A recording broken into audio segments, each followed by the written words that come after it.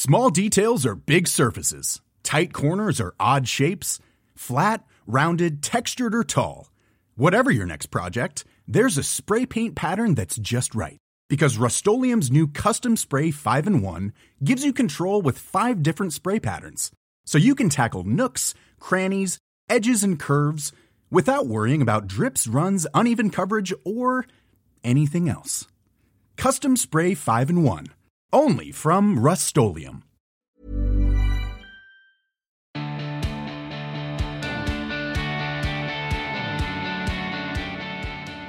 Hello and welcome to another episode of The Emma Gunn Show. I am your host, Emma Gunn-Awardner, and joining me in this episode of the podcast is the author and fellow podcaster, Gretchen Rubin. Now, Gretchen's name has become synonymous with happiness, mainly because she has researched and written about the subject for over a decade now. She has tested theories on how to live a more fulfilled life and written extensively on the link between happiness and habits, and the books based on those tests and research have become and are New York Times best-selling books. She is a member of Oprah's Super Soul 100 and has been interviewed on the subject of happiness by Oprah herself, and has one of iTunes' most downloaded podcasts, Happier with Gretchen Rubin. Now, all of this means that Gretchen has become something of a star in the self-help world and has seen her called a self-help maven and a happiness expert. Now, I don't know about you, but I feel as though the subject of happiness has been at the front of people's minds more and more over the last 10 years or so. And as reports suggest anxiety and depression are on the rise, it feels as though it's something that's taken a lot more seriously, a pursuit that requires effort rather than a natural state of life. It's for this reason that Gretchen was on my hit list of people I wanted to speak to on the show. There's also something so wonderfully grounded and practical about how Gretchen offers up advice and insight. She's one of us, and she really didn't disappoint. Gretchen has written several best-selling books, including 40 Ways to Look at Winston Churchill and 40 Ways to Look at JFK, The Happiness Project, or Why I Spent a Year Trying to Sing in the Morning, Clean My Closets, Fight Right, Read Aristotle, and Generally Have More Fun, Happier at Home, Kiss More, Jump More, Abandon a Project, Read Samuel Johnson, and My Other Experiments in the Practice of Everyday Life, Better Than Before, What I Learned About Making and Breaking Habits, To Sleep More, Quit Sugar, Procrastinate Less, and Generally Build a Happier Life, and her latest book, The 4 Tendencies, the indispensable personality profiles that reveal how to make your life better, brackets, and other people's lives better too. Now, Gretchen was over in the UK to talk about this last book, The 4 Tendencies, recently, and this is why we were able to sit down face-to-face over black coffees and talk about happiness and much, much more. Now, The 4 Tendencies is really interesting. It breaks down the 4 personality types, as Gretchen sees it, based on how we all respond to inner and outer expectations. Now, she talks about this in great detail in the show, so I won't double up here. But what I will say is that other personality tests, and I'm doing air quotes, which is great for audio, have left me feeling frustrated in the past because I've thought mainly something like, I'm predominantly that, but I'm also a sprinkle of this and a smattering of that. And so any rule or method that I was supposed to follow out of it in order to be my best self never really stuck. What Gretchen does with the 4 tendencies is draw an overview of the 4 types, but allow for overlap. What I can tell you is that several of my friends and colleagues have read the book and feel, as I do, that it's a real game changer. And as someone who reads a lot of these sorts of books, I don't say that lightly. Now, these same friends had also discovered Gretchen in other ways, with several having been devoted listeners and subscribers to the podcast I mentioned earlier, which she co-hosts with her sister Elizabeth Craft. And when I told them she was coming on the show, the response was always an exclaimed, "Oh my God, I love her." In this episode, we talk about how she came to discern the personality types, what she's learned from writing the book about herself and other people, as well as what we, the reader, can take from the pages. I also asked whether it's a burden to be a poster girl for happiness, what it was like hanging out with Oprah. I mean, I couldn't not ask, right?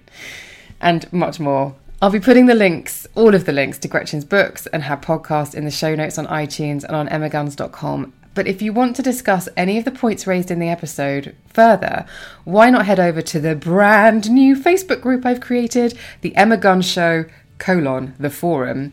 I'll be putting a link in the show notes, so do go over there, join, post a question, start a conversation, let's have a chat. Right, it's time to get back to Gretchen. I really hope you enjoy it. Here she is, Gretchen Rubin on The Emma Gunn Show. Gretchen Rubin, thank you so much for joining me on the show. I'm so happy to be talking to you. Thanks so much. And I'm so glad you're in London. Yes. Oh, beautiful London. I love coming to London. And we have got a very beautiful, crisp December day. Yes. With the sun shining in on us to do this conversation. Yes. But there's so much to talk to you about, but I want to talk about your book, The Four Tendencies, which I'm holding very protectively. This is why you're over here, because you're doing something of a promo tour. Yes. I have read it. Shall I just be honest and say I've read my section? Okay, good. Yeah, great. And now I'm trying to navigate. So do you want to give the listeners a bit of a background about The Four Tendencies? Okay. So I'll say how I got the idea, and then I'll give a quick overview of what the Four Tendencies are. So I got the idea for it because I was talking to a friend about her happiness and her habits, and my sister says I can be a little bit of a happiness bully. And so I was grilling her, and she said to me something that just electrified me, even though I'd heard many people say something similar, which she said, I know I would be happier if I exercised. And the weird thing is, when I was in high school, I was on the track team, and I never missed track practice. So why can't I go running now? And I thought, well, why not? Because it's the same person. It's the same behavior. At one time, it was effortless. Now she can't do it. How do you explain that? Like, what's the pattern here? So I began looking for other patterns. And after a long brain melting process, it was definitely the hardest intellectual challenge of my life to come up with this framework.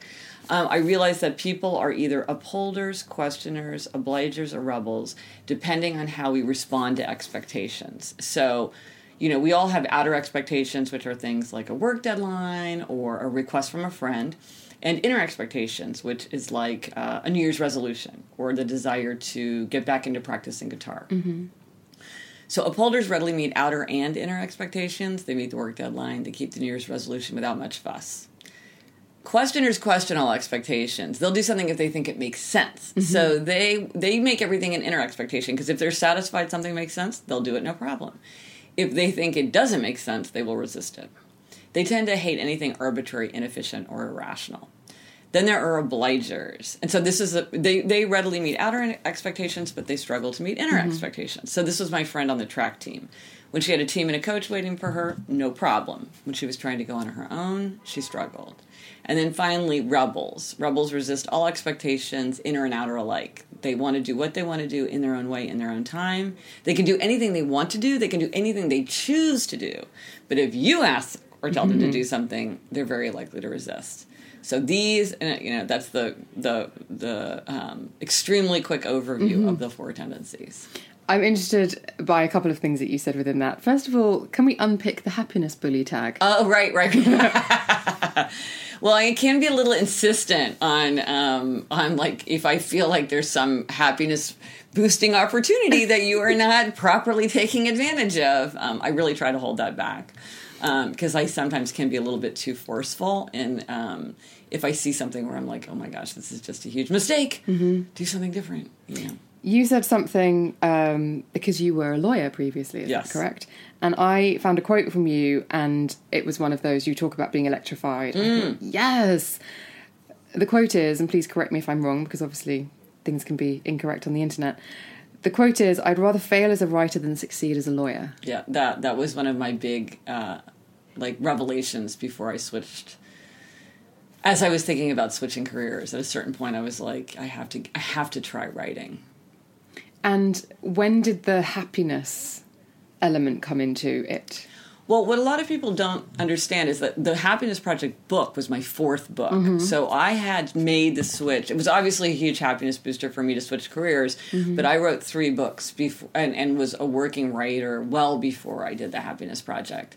And the Happiness Project was just, it's something that occurred. I was just on a bus one day, and I was like, well, what do I want from life anyway? I thought, I want to be happy. But I realized I didn't spend any time thinking about how I could be happier, if I even was happy. And I thought, I should do a Happiness Project. And eventually that turned into the Happiness Project book. There seems to be a big focus on this, particularly in the last, I'd say, 5 years or so, of people, and I think especially women, stopping and saying, what makes me happy? In a way that I don't think my mother's generation or her mother's generation did. Why do you think that is? I think there's several things I think there's several things coming together. One is there's been a lot more academic research into happiness, life satisfaction, and all that. And I think that's been a big jumping off place for people to talk about it and think about it. So there's sort of all this research and studies for people to think about. And then I think there are two contrary aspects of culture right now that pull in opposite directions, but actually both lead people back to a study of happiness. One is, from any kind of historical basis, we live at a time of immense prosperity and security. I mean, compared to the past. Mm-hmm. And so it's natural that when people aren't worrying about putting food on the table, or surviving the plague, they start to think about, do I have meaningful relationships? Do I have work that's satisfying to me? And sometimes people dismiss this. They're like, well, why are you just like running around thinking about whether you're happy all the time? I'm like, well, what do you want people to be thinking about? To me, it seems appropriate that when people's basic needs are satisfied, they start thinking about more transcendent matters, like happiness. Now, on the other hand, we do live at a time, historically, of tremendous peace and prosperity, but it also feels like a time of tremendous change and uncertainty and anxiety. And so, and people feel that very much, like there was the big recession, there's everything that's going on in the world right now. This makes people very, I think often makes them turn towards themselves and think, there's so much going on in the world. What can I do to cultivate my own happiness, my own peace of mind? What can I do to make the world better in my own way, within my own circle of influence or volunteering or whatever? And so I think that also makes people think about how to be happier. So even though those are kind of paradoxically pulling in different directions, I think they both contribute to sort of a greater interest in how to live a happier, healthier, more productive, more creative life. When you were a lawyer and you were having these thoughts about writing, and I know lots of listeners have engaged with the show and have written in and want a side hustle or feel like they're stuck for the purposes of paying bills and keeping a roof above their head in doing something perhaps they don't like.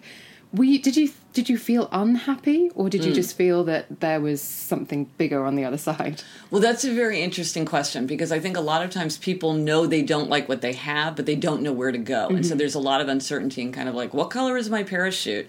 And that's hard, For me, it was very much a pull towards something. When I was clerking for Justice Sandra Day O'Connor, I got this idea for a book that I wanted to write. And I just started working on it in my free time, not even thinking that it was a book. It was just sort of like this weird thing I was doing. And then slowly I was like, this could be a book. And then I was like, this is a book that I want to write. I need to become a writer so I can write this book. So I was very pulled towards something. I almost felt a compulsion to do it. So for me, it was less about wanting to leave where I was, but more seeing where I wanted to be. And I think that made it easier, because when you have a very clear vision of where you want to go, of course, that makes it simpler. And I've also, another quote was, I think I'm paraphrasing this one, is we all have the key to happiness. We all have it within us to find our happiness. Interesting question. Well, I don't think I said that. I do. Damn you, internet. No. What I would have said is that we can only have a happy life on the basis of our own nature. So we need self-knowledge in order to do it. But what's interesting is like 50% of happiness is genetically determined. And then this is what research suggests. And then what is it? 10 to 30% is life circumstances, which is like health, education, occupation, marital status, things like that. And then all the rest is very much influenced by our conscious thoughts and actions. So I do think we all have the key to happiness within us. But the fact is, some people are naturally like a 5 on a 1 to 10 scale, and some people are naturally a 9 on the 1 to 10 scale. I don't think everybody is going to transform themselves into a 9.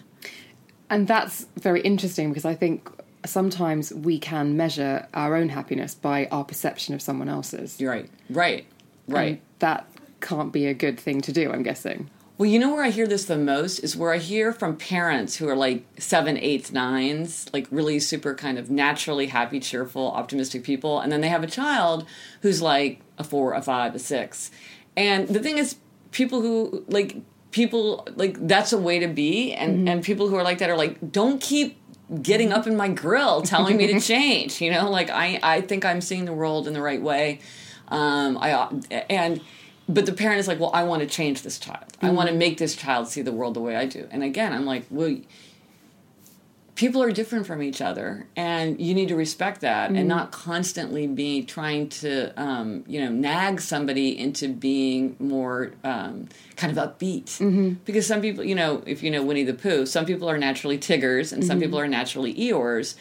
And, there's only so much you can do. But I think we all have a range. Like, say your range is 4 to 7. We can all do the things that are going to push us up to the top of our natural range or press ourselves down to the bottom of our natural range. So I think there are things that everyone can do to make sure they're as happy as they can be within their circumstances and their nature. But I don't think that we're infinitely malleable. That is such a good point, and leads very neatly into the 4 tendencies, because when I was reading it, it is just very structured in the fact that everyone is different, and they fall into these 4 categories. And what I love about the 4 tendencies is that if anyone who's listening has ever done a personality test, you might think, well, kind of, I'm a bit like this, or I feel like I'm like 50% that or 50% the other. What I like about the 4 tendencies, and listeners, I do encourage you to follow the link and take a look at this book, is that it shows you the shades of grey within the personality types. Yes. So that you can identify with it wholly and really understand it. And what I was coming up with at the beginning of the show was, I've read my section, because there's a very easy quiz. If you go onto happier.com/quiz. Happiercast.com/quiz, yeah. A million people have taken that quiz now. Seriously? Yes, it's amazing. Wow. Most people can tell just from a brief description, but there is a quiz if you want to, take a quiz. And it's something like 12, 15 questions. No, it's very long. It's not long. But I read my section, and then I was like, I really must sit down and read the others. But how do you get value out of the personality types in the book that aren't you, without saying to the people around you, could you just answer these 15 questions for me? Well, you mean like, how can you ascertain what they are? Yes. I know, because many people are like, I tried to get my husband to take this quiz and he wouldn't, or like my daughter refused to take the quiz. Well, a lot of times I think you can tell just because of whatever the conflicts they are. Like people who are questioners are often told that they ask too many questions, or people who are upholders others feel that they're too rigid. Or rebels are the people who, like, if you ask them to do something, they just won't do it. So sometimes you can just tell pretty easily what someone is. But if you want to know, if you want to have, like, a question that you can, sort of a test question, one thing to say is, imagine that you and I were in a coffee shop. And we're in the back room of a coffee shop. Nobody's really around. And there was a sign on the wall that said, no cell phones. And I pulled out my cell phone and started using it. How would you feel? Oh, that would make me so anxious. Right? Okay. So me too. So I'm an upholder. I'm like, there's a sign that says no cell phone use. So a questioner would be like, well, what's the reason for the sign? Because if you're in a hospital and you're going to interfere with important equipment, then that makes sense. If you're in a back room of a coffee shop and you're not going to disturb anybody, that sign is stupid. So you don't need to pay attention to that sign. A rebel would be like, ooh, awesome. I'm going to take a picture of you in front of that sign. Use your cell phone. Like, flout the convention. You don't need to pay attention to that at all. And upholders and obligers who feel the weight of outer expectations would be uncomfortable about that sign. But there are also words that people say that tend to be big flashing signals. So upholders who readily meet outer and inner expectation will often talk about discipline in ways that are very positive. Like, they like the idea of executing or keeping schedules or calendars or things like that. So whenever anybody's talking kind of fondly about discipline, that's a sign of an upholder. A sign of a questioner is saying that anything's arbitrary. Like, they get there in like a minute. You just talk to a questioner about anything, and pretty soon they're being like, but isn't that arbitrary? This really bothers them, or something that's inefficient. Obligers, anytime someone's talking about self-care or making time for themselves, or whenever they're saying, like, well, I can't do X because everybody else needs Y. Like, I don't have time to exercise because I'm so busy seeing all my patients. I can never leave the hospital, so I never have time to exercise. Or, my client always comes first, so of course I can't go to my doctor's appointment because I have to put my clients first. Anything like that is a sign. And so not taking care of yourself because of others, self-care, that's obliger. And then rebels often talk about spontaneity. They put a really high value on spontaneity. Not that other tendencies might not, but rebels, it's like they're very committed to spontaneity. And also like freedom and choice. Like, this is what I want, this is what I choose. They don't want to be trapped or chained. So anytime they're talking about like staying free, or like getting to do what they want when they want, like, oh, I'm not going to sign up for a yoga class on Saturdays because I don't know what I'm going to want to do on Saturday. I want to just be able to do whatever I want.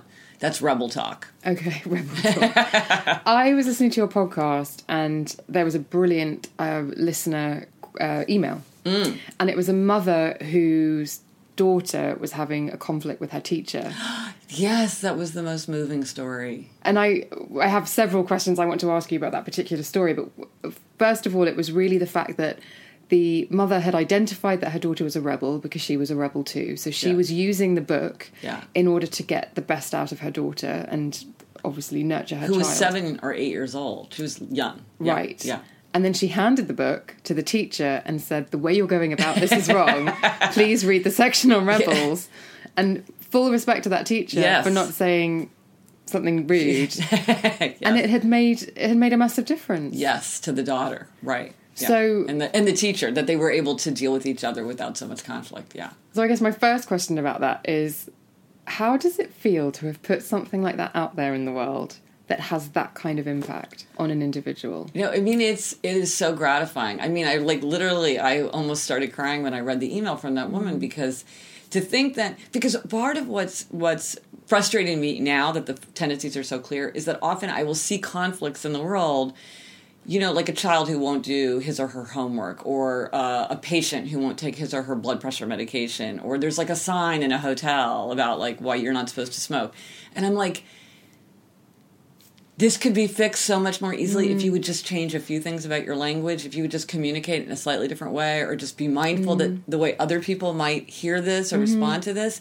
This could be fixed with very little effort, you know? I've read so many stories from people where they really had major issues in their lives that, to me, would have been could have been solved in like 10 minutes.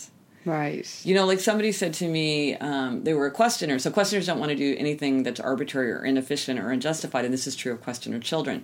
And questioner children often struggle in school because like they'll study for a test if they think that makes sense. But they won't do something like a stupid book report, which they think is a waste of their time. And so this adult wrote in and said, I did terribly in school because I refused to do all these assignments. And the teachers kept saying, well, he's not living up to his potential, and we don't understand why he's so stubborn, and he refuses to do anything, but then he does really well on the tests. And I'm like, if somebody had just sat down with you and been like, well, you know, maybe you think it's a waste of time to write this kind of report, but what we found is that children really learn from this, and you're learning to paraphrase ideas in your own words, and you're learning to pick out the important ideas in a text, and you're learning how to communicate ideas in a way that other people can understand, and these are really important skills that will serve you well. Then that child would have been like, oh, okay, I just didn't see that. And then would have done it. You know, so it's thrilling. It's thrilling to think that it could help in situations like that. How has it changed your life? Because it must have. Oh, yeah. Well, no, it's made me much more understanding of myself and other people. For instance, my husband is a questioner, and one of the things that is just kind of like a side phenomenon of questioners is often that they do not like to answer questions. I don't understand that, and I get that it's deeply ironic because, believe me, I suffer. But they like if I say to my husband, what time are we leaving? He won't tell me, you know, if he doesn't understand why I have to know. And so now I understand, like if I'm going to say something to him, like, what time are we leaving? I have to justify it, my question, by saying something like, what time are we leaving? Because I'm wondering if I have time to go to the gym. Right. Or can you pick this up at the grocery store because our daughter has to go on a field trip and so she needs to take lunch tomorrow? Because if I just put a request out there or an expectation out there, he often won't do it. Because he's just like, well, why should I? But now I used to take it personally and be like, why is everything a discussion? Like, why don't you ever do what I say? And now I'm like, he's just like that with everyone. That's what the way questioners are. I don't have to be, so I feel a lot less, frustration and also puzzled because there were people where I'm like, you say this is important to you, so I don't understand why you're not doing it. Like my sister's an obliger. And sometimes I wouldn't understand why she wouldn't do certain things that she said she wanted to do, but now I understand why certain things are a struggle for her. And so you're able to use the right kind of language and support her in a different way. Exactly. I can support her in a different way, or I can just, like, not be impatient with her. You know, I can just be like, oh, okay, well, it's very understandable that something that came easily to me didn't come easily to you, because that's just the way the world is. Like, some things are easier for some tendencies than for others. As an obliger myself... Yes, you must say. So you're an obliger. I'm an obliger. Okay. But as an That's the biggest tendency. That's the one that most people belong to, so you're a good representative for the world. So I found this book very valuable because it gave me some insights into some of my behaviours that I perhaps previously didn't understand. So what you were just saying then about being impatient with your sister previously... Yeah. I know that if I'm saying something to someone, asking for advice or anything like that, and I get a tiny bit of frustration from them, I get really stressed. Ah. Because I think I'm disappointing them or I'm annoying them. I'm failing in meeting their expectations. Exactly. But then I've put a lot of pressure on myself to be like other people who aren't obligers. Right. So when someone says to me, well, you should just do this. Just do it. Yeah. Right. It's like, oh, stop being like, stop crying, or well, stop thinking about it. Well, I can't. I'm thinking about it, and then I beat myself up more because they're saying it's possible to stop. Yes. But the thing that really interests me about the obliger tendency, without making this a personal one-to-one consultation, I love one-to-one consultations. Yeah, is obliger rebellion. Ooh. Okay. Because listeners, there is a section in that particular section of the book where you talk about what obliger rebellion feels like. And I have tried to describe recently in the last couple of years, I've talked about being in a friendship and then switch just flipped. Yes. And it was over for me. Yes. And then when you wrote in the book, the vocabulary that obligers tend to use is things like a switch flipped, I nearly threw the book out and called it a witch. Because it was really spooky. Yeah. Okay, so this is obliger rebellion. So I'm so glad to hear it struck a chord with you. Excellent. Okay, massively. So obliger rebellion is this very common pattern among obligers. And like you, I think many obligers feel a sense of kind of relief and reassurance when they realize that this is a common pattern. It's not some sort of like personal pathology. This is widespread. So obliger rebellion happens when an obliger meets an expectation, and then suddenly they snap, and they're like, this I will not do. Mm-hmm. And it happens when obligers feel neglected or exploited or taken advantage of or unheard, or when expectations just become too heavy. So I imagine with your friend, they were a very needy friend or maybe very demanding in a way that wasn't reciprocated toward you. I would just speculate that was sort of the situation. Ballpark. Yeah. Okay. So what I didn't understand for a long time about obliger rebellion is that it's really meant to be a safeguard for obligers, because what it does is if the pressure on the expectations of the expectations on the obliger is too heavy, it explodes the situation in order to release the pressure on the obliger. And like you say, the vocabulary that obligers use is like a switch was flipped, or a balloon popped under pressure, or a volcano exploded, or the lid blew off of a pot. It's explosive. And sometimes it can be very protective and helpful, but sometimes it can be destructive because it's not a reasoned pushback. It's like, instead of being like, this is too much, or you're being unfair, or this isn't realistic, it's like, boom, you're dead to me, I've had it, this is over. And so it can be destructive, and it can also be very puzzling to other people, because like you're like slamming your briefcase down on the desk and walking out the door, and your boss is like, well, why didn't you tell me that this wasn't fair? Why didn't you say that you were being overtaxed? Or like, why didn't you take a vacation? You know, other people don't understand it.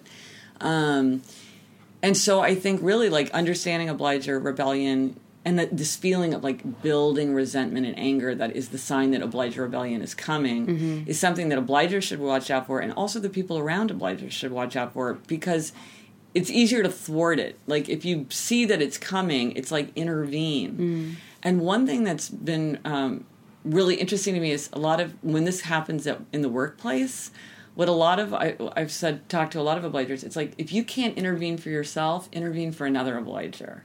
Because maybe you would feel like, I can't walk into my boss and complain for me, but I could walk into there and complain for somebody else. Like, it's not fair what's happening to him. He's taking all the extra shifts. That's not fair. So stick up for each other, even if you're not going to go in there and advocate for yourself. I don't know if you've had this kind of feedback from other obligers, but I actually saw it as a really helpful thing. having that, yes, the Obliger Rebellion. It's kind of the safety net. It's a safety net, and it was also my internal safety self-preservation system saying, get out of this situation, because if you continue like this, yes, you will be miserable forever. Yeah. And so it prompted a change in the pursuit of happiness, dare I say. Right. Asking myself, well, I'm going to stop meeting these expectations. I've got myself to this point. How do I get out of it? But have you ever felt that Obliger Rebellion kind of took down too much? Or like instead of kind of preserving what was good about a situation, it was over? Have I ever... no. No, you haven't. Okay. No, I haven't. I really did feel like it was... necessary. Yeah. Yeah, right. Yeah. Right. But obviously there are different shades of No, there are. And then there's some people who have almost no Obliger Rebellion, and then there's some people who are almost in full body, full time Obliger Rebellion, where like basically they feel like they've been so kind of exploited or neglected or taken advantage of that their whole life is consumed with Obliger Rebellion. And then you have to kind of dig your way out of that. Yeah. Now, and one thing, I don't know if you've ever experienced this, but sometimes Obliger Rebellion is turned to the self. It's like people are like, well, with everything that's asked of me, I can't possibly exercise. Or with everything that people are demanding from me, there's no way I could ask myself to eat right. Because it's like, and the Obliger Rebellion is turned to the self because you have total control over yourself. No one can make you do those things. And no one else is there's no collateral damage because it's all aimed at yourself. But of course, you're the one who bears the brunt of it. And so I've talked to a lot of obligers who are like, well, how do I get myself out of that? So neglecting oneself, almost like self-harming. No, it is. It's right. It's like I'm going to let myself down because I can't risk doing this, and I can't risk breaking off this friendship or quitting this job or leaving this marriage or ending this family relationship. So I'm going to do it to myself. And it's like, yeah, but you're the one who suffers. Yeah, but it is this feeling of like, you can't make me. Yeah, it's real. It was interesting that you really struck a chord with you, because I feel like it's something that for many obligers, they didn't really understand about themselves, like how this came up or why this was happening. I think for me, and I've spoken to a lot of listeners who've written in about similar things, is that it was almost the light bulb of not everyone sees the world in the same way. Yeah. And that, it sounds obvious. I know.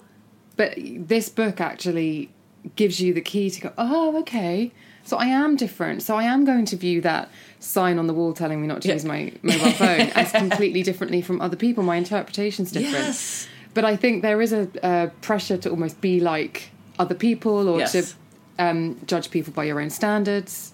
I think it's almost inevitable that you just assume that people see the world that you... It really takes a lot of kind of intellectual, like, discipline to think, like, well, people could see this differently. No, like a rebel was saying, like, oh, if I see those signs that say, like, thank you for not smoking, it just makes me want to light up a cigarette. Because I'm like, don't assume that I'm going to do something because you want me to do it. You know what I mean? And I'm like, oh, I never had a problem with those. I thought they were a little bit kind of twee, but, it didn't really bother me. But to a rebel, it was really annoying. And so you just don't realize how you're setting off people.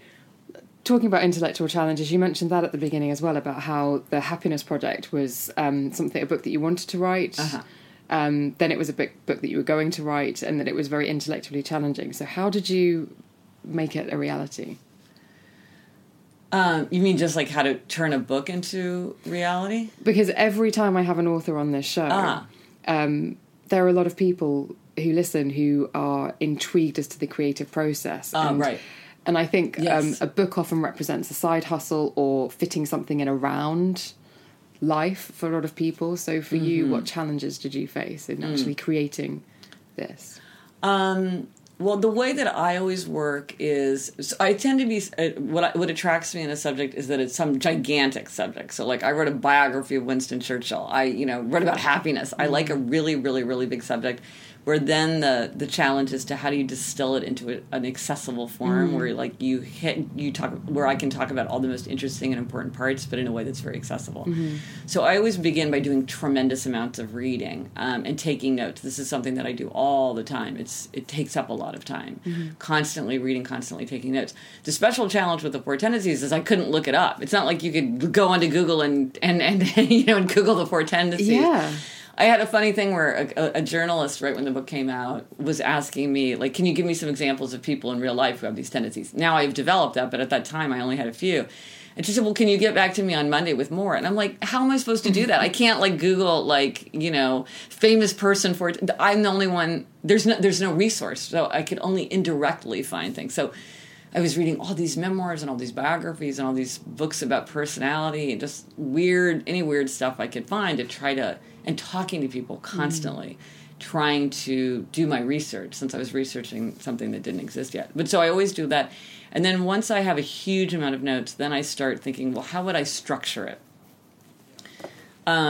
if I wanted to communicate this most effectively? And so then that takes a lot of time because I'm a huge believer in the idea that the structure is the most important thing. And I think in all my books, the structure looks totally obvious. You're like, well, of course, that's the way you would structure it. In each case, it's been like 4 or 5 major rewritings of like my structure before I got there. It's always very...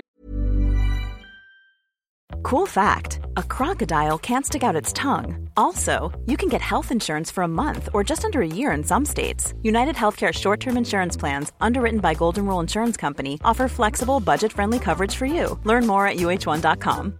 When you make decisions for your company, you look for the no-brainers. And if you have a lot of mailing to do, Stamps.com is the ultimate no-brainer. It streamlines your processes to make your business more efficient, which makes you less busy. Mail checks, invoices, legal documents, and everything you need to keep your business running with Stamps.com. Seamlessly connect with every major marketplace and shopping cart. Schedule package pickups and see your cheapest and fastest shipping options from different carriers. With rates up to 89% off USPS and UPS rates. And with the Stamps.com mobile app, you can take care of mailing and shipping wherever you are. Make the same no-brainer decision as over 1 million other businesses with Stamps.com. Sign up with code PROGRAM for a 4-week trial, plus free postage and a free digital scale. No long-term commitments or contracts. That's Stamps.com. Code PROGRAM. That's like a huge challenge. And a lot of authors say the book that you read is a book that they think, oh, I wish I'd done this. Yeah, no, well... Yes, every book has this, like, oh, I wish I'd left this in, or I wish I'd taken this out, or like, or ideas come to you too late. Like, I've had insights into the 4 tendencies, even since the book came out, where I'm like, I wish I could, put that in now. It's too late. Volume 2. Yeah, volume 2. And then it's the actual writing of it. And then, for people who want to write books, in a way, the easiest part of writing a book is writing the book itself. Because then if you want to be published by the mainstream press, you have to get an agent. That's a huge task. Or if you want to self-publish, that's a whole thing that you have to learn about. And so sometimes people are like, well, I've written the book, so now it's the easy part. I'm like, I hate to break it to you, but there's still a lot of work to be done, if you want to get that book on the shelves. But the 4 Tendencies... The Happiness Project was on the New York Times bestseller list for 2 years. Yes, is that right? It was. Yes. So, at what point during the creative process in that did you realise you were onto magic, or did you ever know? Well, it was interesting because one of the things that was different about the Happiness Project was as part of the experiment. So the Happiness Project was, for 12 months I experimented on all these things to try to make myself happier. And as one of the things I did, because I needed to do something to be novel and challenging, because that was one of the theories about happiness, is that novelty and challenge make us happier. I started a blog. Now blogs feel very retro, but at the time blogs were like the cutting edge thing. And they had just become simple enough that someone who was very untechnical like me could start a blog. And so I did that. So as I was writing The Happiness Project, I was able for the first time as a writer, because it was my 4th book, but for the first time I was able to put ideas out there before the book came out and hear back from people. And so what I learned was that it was really resonating with people. A lot of what I was writing was finding an audience. So I think that I was not as surprised that it struck a chord with people as I would have been if I hadn't had that kind of relationship with an audience. But also I think I was able to tell more people about the fact that the book was published. Because one of the things about writing a book is, how do people even know the book is there? This is one of the big challenges. It's like a person might really want to read your book, but they just have never hear about it. So that was a way to make people realize it. but I had no idea that it would be as successful as it was. Yeah. And if we're talking... I still think I can't even really grasp it, frankly. Yeah.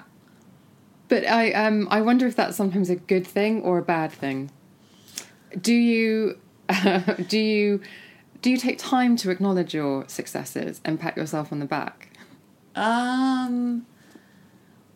Not really, but I definitely feel like things that work then give me more opportunities to do fun, cool things. So that's exciting. Yeah, so I definitely relish it in that way. I've definitely noticed with creative people in interviewing them that often it's not taking those moments to stop and appreciate a real success because their mind has already said, right, that's normal, so next. Right. Well, you want to just you get excited by the new thing. Mm-hmm. Yeah. No, and that's how it is with all my books. It's like by the time once the book is finished, by the time the book is published, I finished writing it a year ago. Mm-hmm. So then you re-engage and you're doing the whole thing of talking to people, and that's really exciting. But again, there's like you're on to the next idea, and that's really fun. That's really fun. Now you have, I think, the gold standard of "Hey girl, you're successful" because you are part of Oprah's Super Soul 100. Yes, that was fun. Right, yes. Please. Tell me all about that. Thank you very much. Anything to do with Oprah? Anything to do with Oprah. Well, I've been to her house twice. What? Yes, but I would not say that I am a friend of Oprah. But one time I went there to film a Super Soul Sunday interview, and she does it on the grounds of her home in Montecito. So that was like so cool and mind-blowing. And they said I could bring my sister. You can't bring an entourage, but I was like, well, can I bring my sister? Because she's going to drive me down from LA to Montecito. And, or is it up? I can never remember my California geography. So that was super fun. And then recently she had a party to celebrate her book, The Wisdom of Sundays. And again, I was invited and was able to bring somebody, and I brought my sister. My sister's favorite thing about my husband is that he never wants to be the plus one for Oprah. He's like, no, Elizabeth can do it. And so, yeah, I mean, Oprah, whenever you meet someone who's really famous like that, I feel like there's so much themselves that it's almost like, feels like a cartoon character or something, because you're like, oh my gosh, you look so much like Oprah Winfrey, because you are. You sound like her. You sound just like her. I mean, she was exactly herself. And so, so that was really exciting, and it was really fun. And it was really fun to do it with my sister because... You know, things like that they're kind of super exciting, but they're also a little anxiety provoking. And like having anybody who listens to my podcast, the Happier Podcast, has a good sense of Elizabeth. So it gave me that partner, you know, who like was so excited to be there and totally easygoing and made it so much more fun and less stressful. I love the podcast. And I love thank you. Your sister. And when I told a few friends, I don't like to sort of shout about who's coming on the show because I always fear. I know. Oh yeah, I know that fear. Yeah, never say never until that thing goes live. Exactly. Yeah. Maybe that's an obliger tendency. Who knows? But I told a few friends, and in both instances, when I was with the friend, they grabbed me and they were like, "Gretchen, Rubin." And I actually have questions that I'll be asking you at the end of the show from them. Oh, good. Oh, I love it. And just one of my friends said, have you listened to what she said about clutter? Oh, good. About tidying and about having clutter. And I'm a podcaster too. Right. Yeah. So when did you transpose your content onto audio? Yeah, that was about 2.5 years ago now. We're coming up on our 150th episode pretty soon. Congratulations. Yes, I know. That feels like a big milestone. Well, Panoply, which is my platform, approached me and said, would you be interested in having a podcast? And I was like, absolutely, yes. I mean, that sounds so exciting. And one of the things I really love about technology right now is that there are so many ways to reach an audience. Like you can use YouTube, you can use Facebook Live, you can use regular Facebook, you can use Twitter, Instagram, you can write a blog, you can podcast, you can write a book, you can write, there's a million ways to connect with people, and that's super exciting to me. And I had heard about podcasting. I would be interested if this is your experience, that it's a super intimate medium, and that people really you're in their head, you're talking into their ears, and there's a really deep sense of connection. So I was thrilled to think, I should do that. And the minute they approached me, I was like, I want to do this with my sister, because my sister Elizabeth is 5 years younger than I am. She's a very successful TV writer in Los Angeles. And we've always kind of joked about the fact that we wanted to collaborate on something. We tried to write a young adult novel together, and we just couldn't because we were too busy. Was that around the time of Twilight? Were you trying? Yeah. Well, I'm a huge fan of children's literature and young adult literature, and so is my sister. She's not as dedicated as I am, but she's actually written young adult novels. Okay, what's your favorite book then? I have no favorite. Oh my gosh, I love them. I love everything. I love the classics. I read all of it now. Actually, I have a link on my site, which is my 81 favorite children's and young adult. 81. Yeah, 81. Amazing. Those are like very tippy top. And then I have like 1,000. That's one of the reasons I love being in London. It's like children's literature. I'm like, I'm where the ballet shoes children are. Here I am at the Peter Pan statue. Oh my gosh, Frances Hodgson Burnett lived here. I mean, it's like children's literature. Central. I'm going to go to, platform 9 3/4. But you have to go to Harry Potter World, my friend. Oh, I have. I went to the studios. Yes, I did. But I'm going to go to the British Library to see the exhibit there. I'm going to do that this weekend. Okay. Yes, but I went to the studios. My daughter and I, it's like a special treat. We went on a mother-daughter thing, and we went to the studios. It was amazing. I went there with my mum. Oh, yeah. I mean, everybody must go. It's cool. Incredible. Don't get me started on children's literature because I will not stop. But no, I'm really interested in it. Oh, really? Do you love it? No, I'm interested in why it resonates with you so much. Well, it's interesting. I'm in 3 adult groups for people who read children's literature and young adult literature. And I think it's a taste for a certain kind of literature, just the way some people love mysteries and some people love thrillers and some people love science fiction and some people love fantasy. And no one has ever been able to my satisfaction to be able to say what is different about like a children's book and a young adult book and an adult book, because they can be masterpieces of their kind, even though they're very different.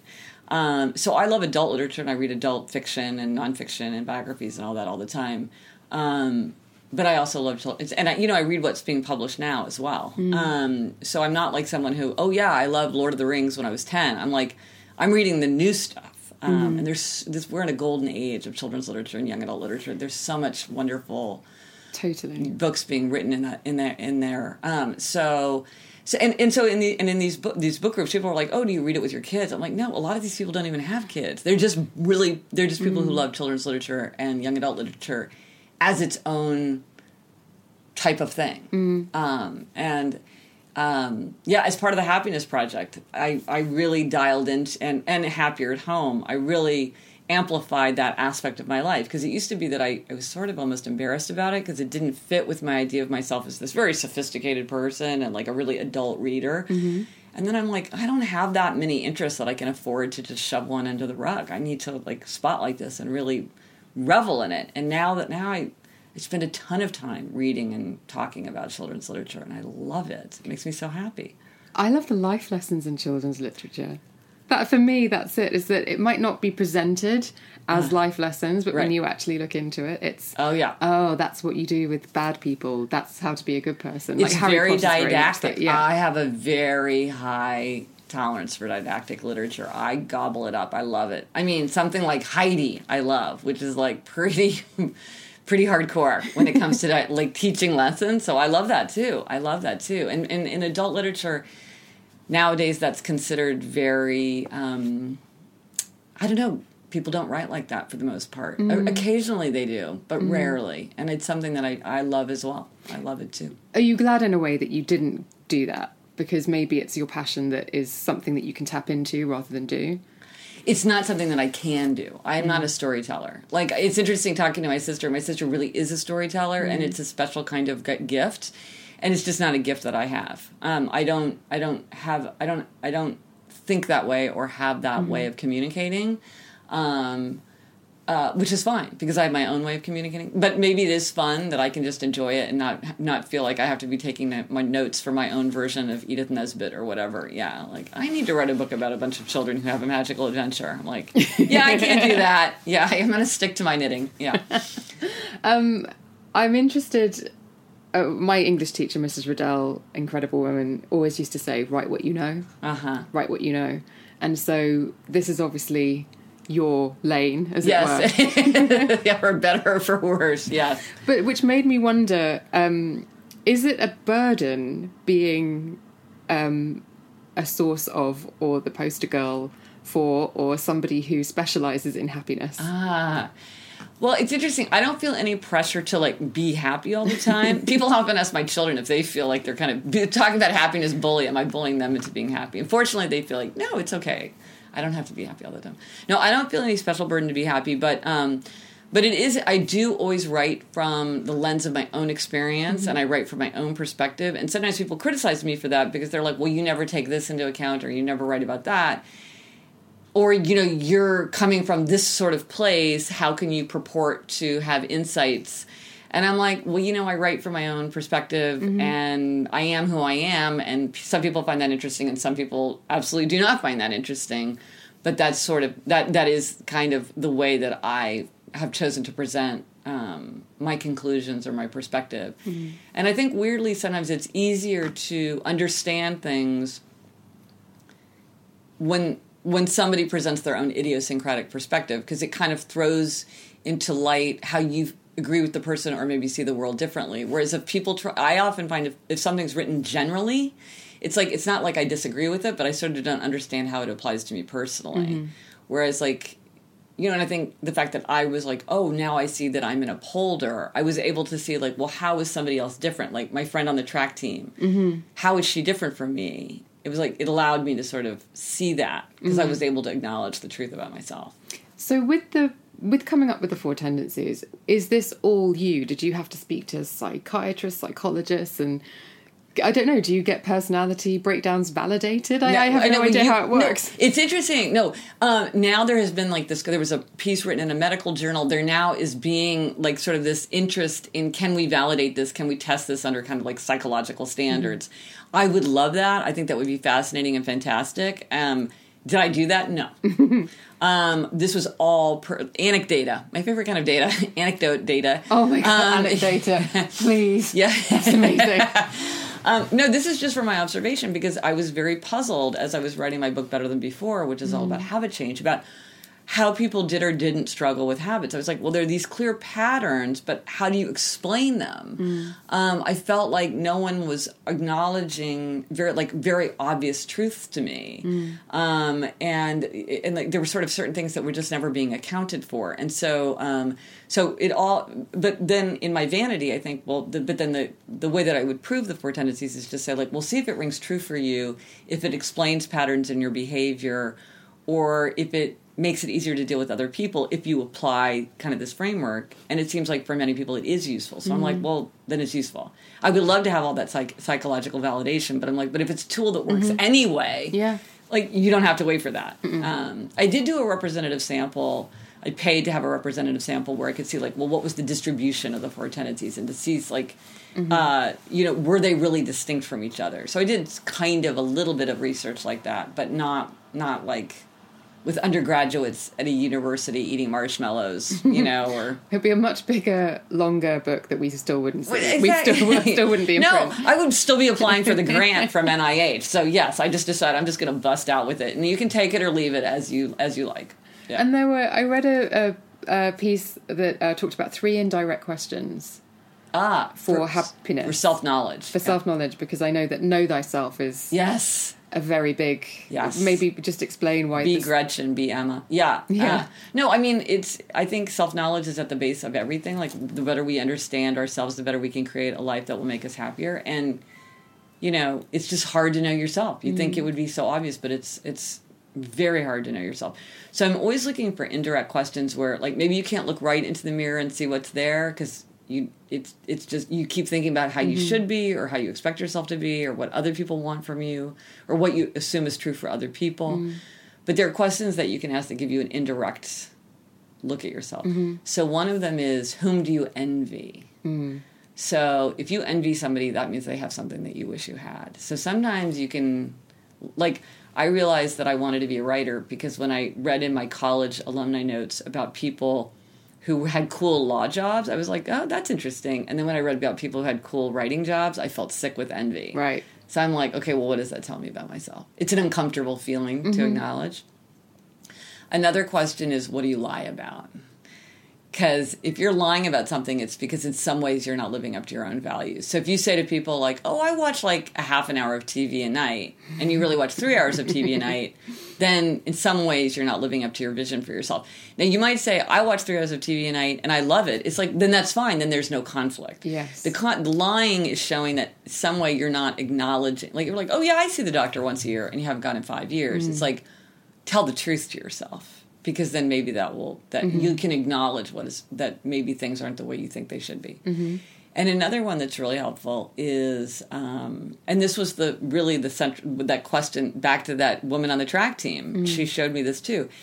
If there's something you're struggling with, ask yourself, is there a time in the past when you were able to do this? Mm-hmm. You were able to eat healthfully. You were able to exercise regularly. You were able to work on your novel. You were able to practice Italian. You were able to go to bed on time. Mm-hmm.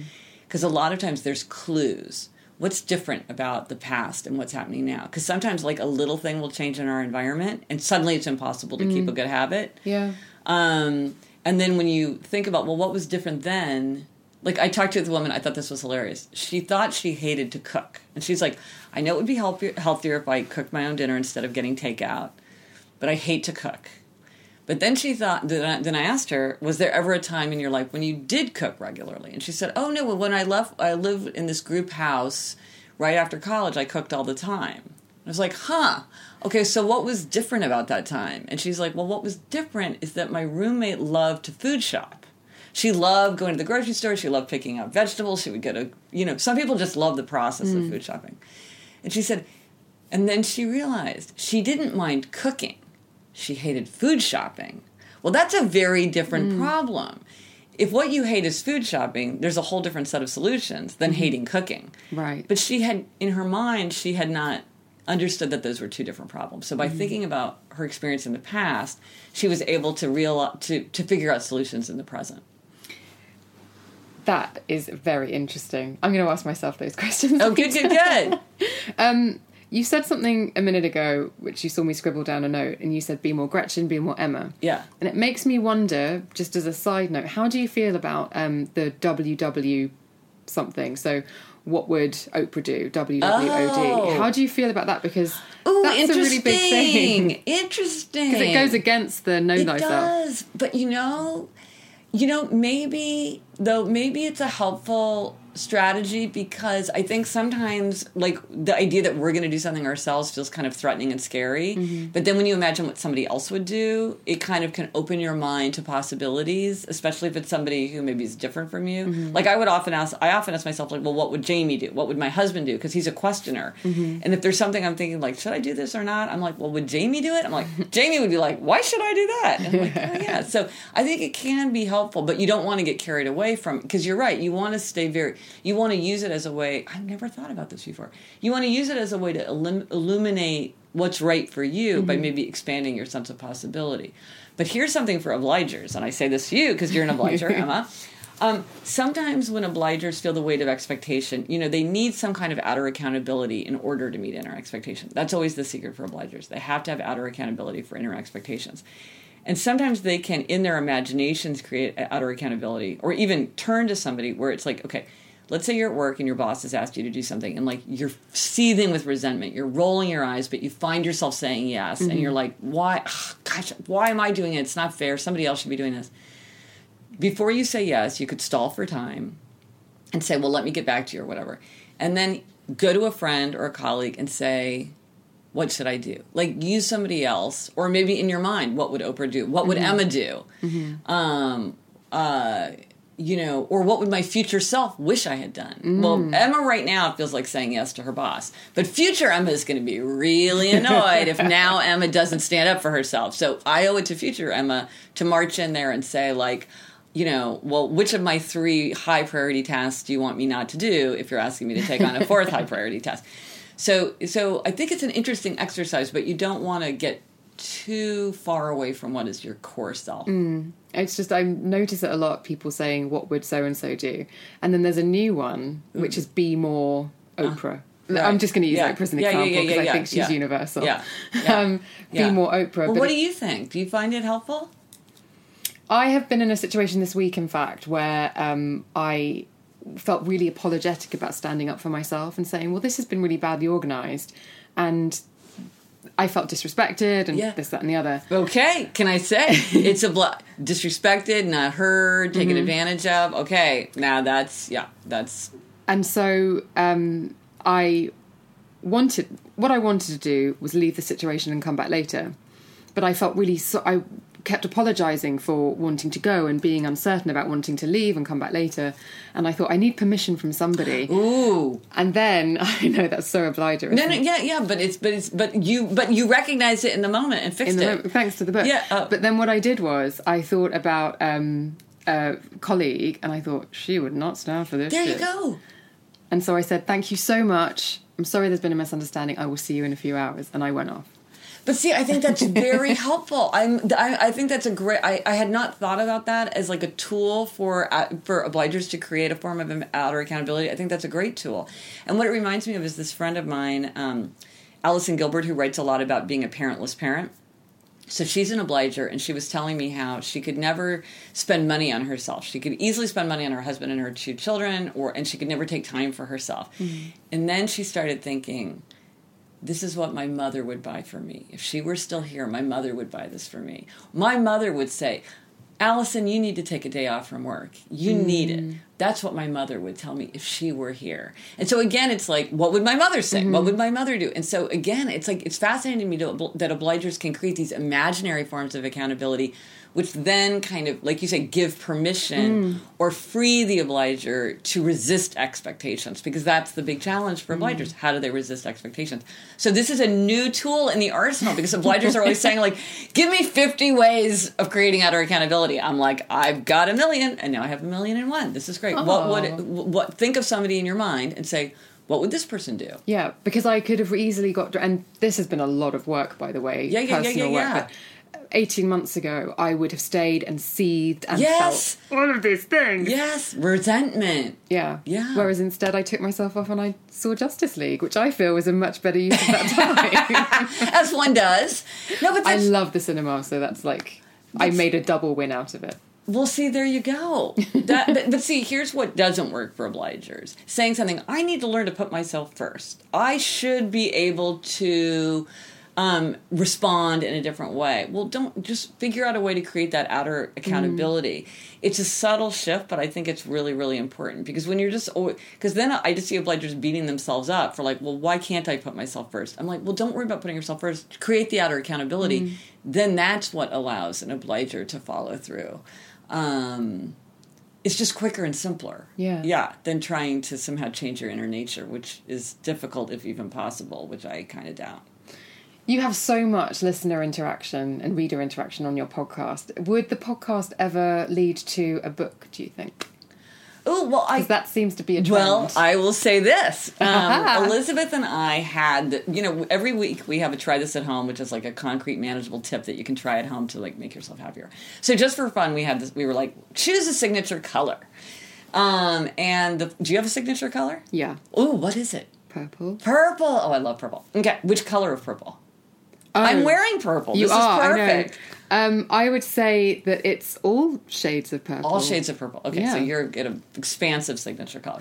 So, ironically, neither Elizabeth nor I was able to commit to a signature color, but we got so much response. I mean, way more response than I expected. And people writing with such intensity and passion about their signature colors. There was a woman who, like, her mother had this one particular kind of burnt red signature color, and she also had a signature pattern, which was like a Southwest pattern, like American Southwest, so that when they bought her urn for her ashes, they found a special urn that was in this color and this pattern. I'm oh my God, talk about taking it all the way. Yeah. And that got me obsessed with color, and I've just become enchanted with the subject of color, which has nothing to do with anything else that I write about, but I'm writing this weird little book about color now, which is going to be called My Color Pilgrimage. And I can't even really explain what this weird little book is. I'm just doing it for fun. But it definitely came out of the podcast, because it was only getting all this feedback from other people that was just, I was like, how have I never tapped into this before? People would send us photographs, and I found this whole passion kind of offhandedly And I'm like, I must write a little book about it, because that's the only way I can process anything is writing it down. And now I'm like, I've got thousands of pages of notes about color. Now I have to turn it into a book. So this can be like a little side fun project. This is like when I play hooky for myself, I work on my color project. Amazing. Okay, well, I look forward to seeing that. You said also earlier, people asking you for examples of people in the spotlight, celebrities potentially, who are, and what their tendency is. Yes. Who are the celebrities or people with a public profile who you get asked about their tendency the most? Well, people don't ask me about a particular person, but they will ask me for examples, like who are some famous upholders. So, like the most famous upholder, back to our earlier conversation, is Hermione Granger. Oh. Definitely the most famous upholder these days.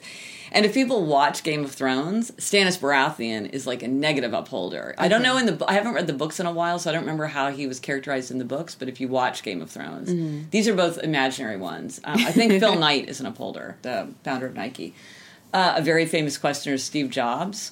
In fiction, Jane Eyre. Literally on the first page of the book Jane Eyre, her hateful aunt says, "Jane, I hate questioners." She's called a questioner on the first page of the book, which was extremely satisfying to me. Famous obligers, Princess Diana, obliger. If you've seen the movie It's a Wonderful Life, that's a James Stewart. Yes, James Stewart. George is an obliger. Why couldn't the brother do it? Why couldn't the brother do it?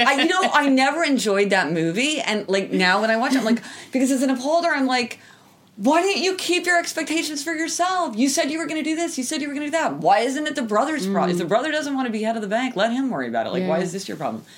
Not everybody has a Clarence the Angel to come in and talk about obliger rebellion turned against the self. That was the ultimate obliger rebellion turned against the self. He was literally going to throw himself off a bridge. So that's a perfect... But an obliger rebellion is often characterized in novels and movies. It's often portrayed because it's so dramatic. And then a famous rebel, the most famous rebel right now, President Trump.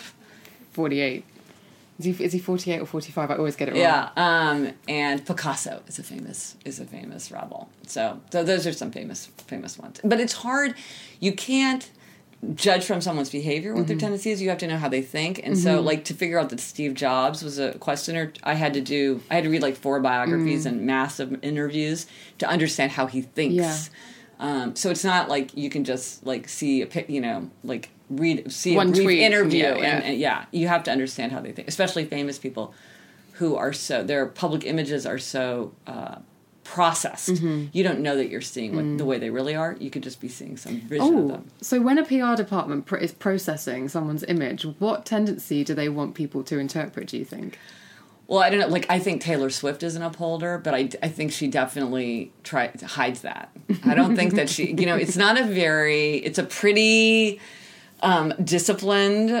It's not like an artistic personality. So they try to make you look like a rebel even if you're not. But a lot of people who are super successful, I'm like, I don't know if they could do that as a rebel. It might be tricky. Interesting.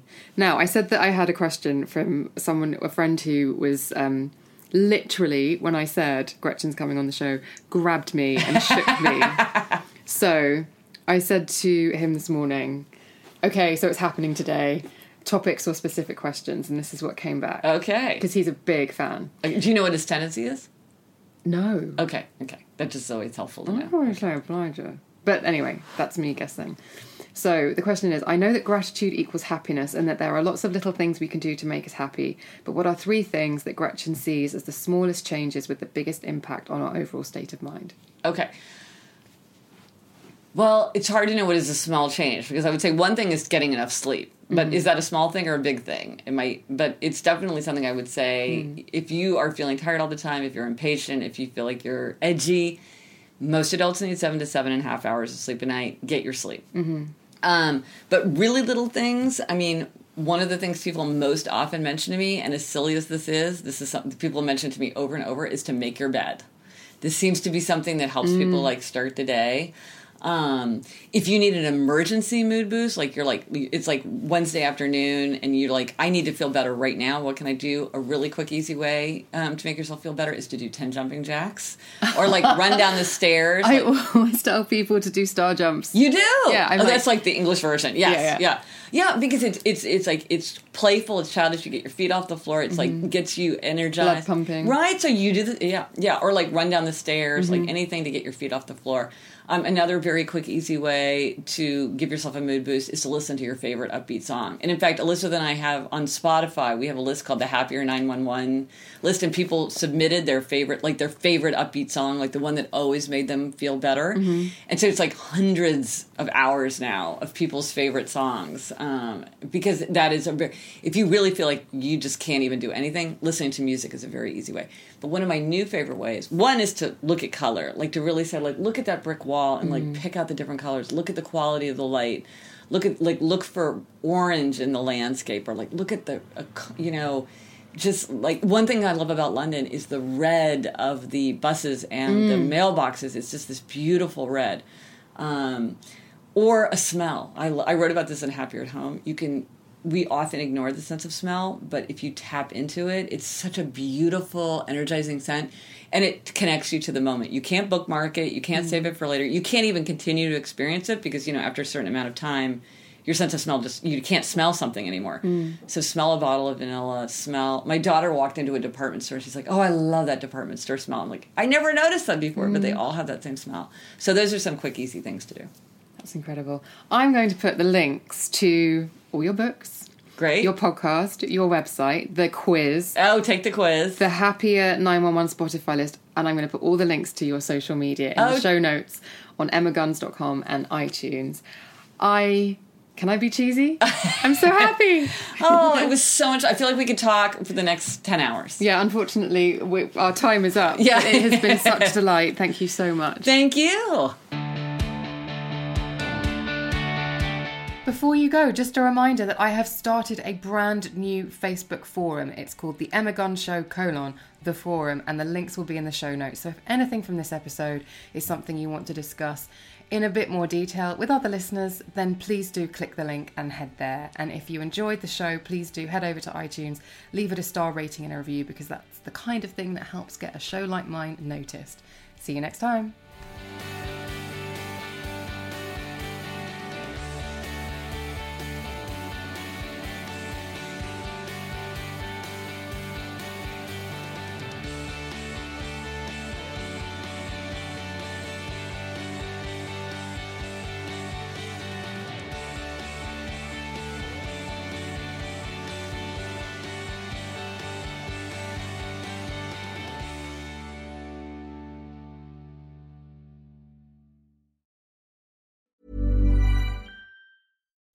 When you make decisions for your company, you look for the no-brainers. If you have a lot of mailing to do, Stamps.com is the ultimate no-brainer. Use the Stamps.com mobile app to mail everything you need to keep your business running with up to 89% off USPS and UPS. Make the same no-brainer decision as over 1 million other businesses with Stamps.com. Use code PROGRAM for a special offer. That's Stamps.com, code PROGRAM.